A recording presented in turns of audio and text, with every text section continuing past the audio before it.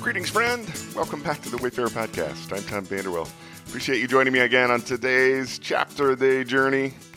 We're in 2 Kings 9, and it was verses 12, the last half of 12 through 13 that resonated with me this morning.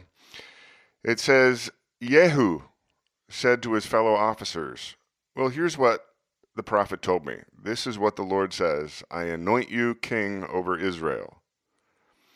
The officers quickly took their cloaks and spread them under him on bare steps. Then they blew the trumpet and shouted, "Jehu is king."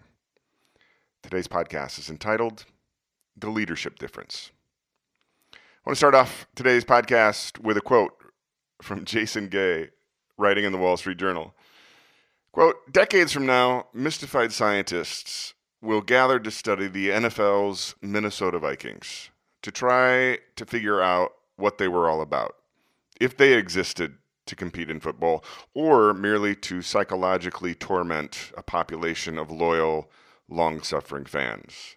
End quote.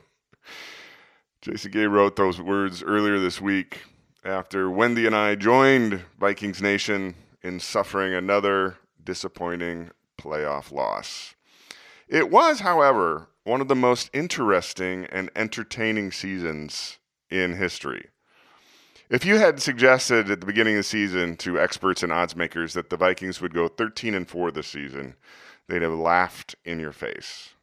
Add to that going 11-0 in season games decided by one score or less. Yes, I have no fingernails left, including the biggest comeback in NFL history. They were down 33-0 at halftime and came back to win. So what's even more fascinating about this year's Vikings team is the larger story. Last year, the owners fired the coach and general manager after another disappointing year in which the team failed to meet expectations or get to the playoffs. After the firings, there proceeded a flood of comments from players. It was kind of surprising, actually, and even shocking, regarding how terrible the atmosphere had been in the locker room, how awful the leadership team had been, and how frustrating it was to play under them.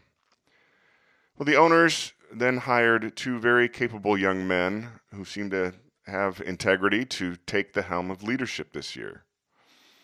I heard one anecdote regarding a former assistant coach now working for another team. And when someone mentioned that the attitude in the Vikings locker room going into the season was really positive, he replied, "Of course it is. Satan left the building." Wow. Harsh. You know, today's chapter would make a fascinating and thrilling movie if it were done right. It's all about leadership change in dramatic fashion. The prophets anoint an army officer as king of Israel and place on him the responsibility to rid Israel of the evil house of Ahab and Jezebel, the current leadership regime.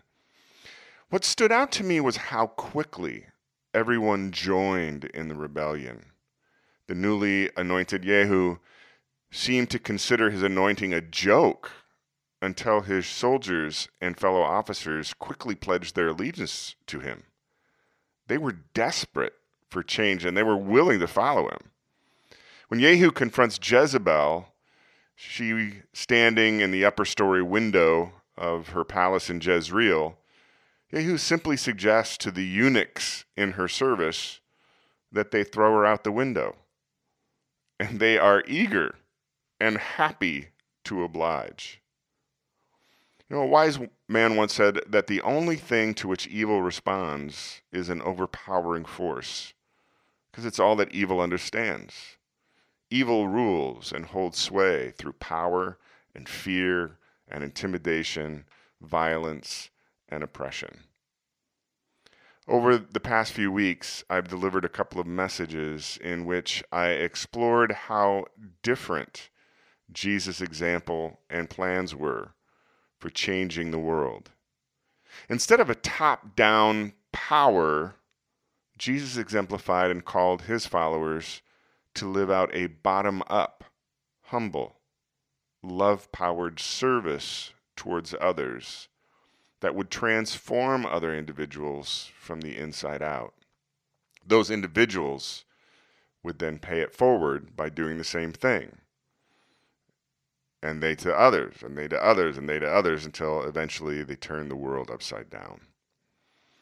In the quiet this morning, I'm contemplating the difference that leadership makes on a football team, in a business, in a church, in a community, in a family. When leadership is a top-down, authoritarian power play, those within that system become anxious for a change in leadership. But when leadership is a humble, love-motivated mindset of serving those within the system, there is no limit on how much that system can flourish and accomplish. It might even go 13-4, 11-0 in close games for the season, and stage the greatest comeback in NFL history. I can't wait to see what happens next year. I hope you have a great day, my friend. Lord willing, we'll be back here tomorrow.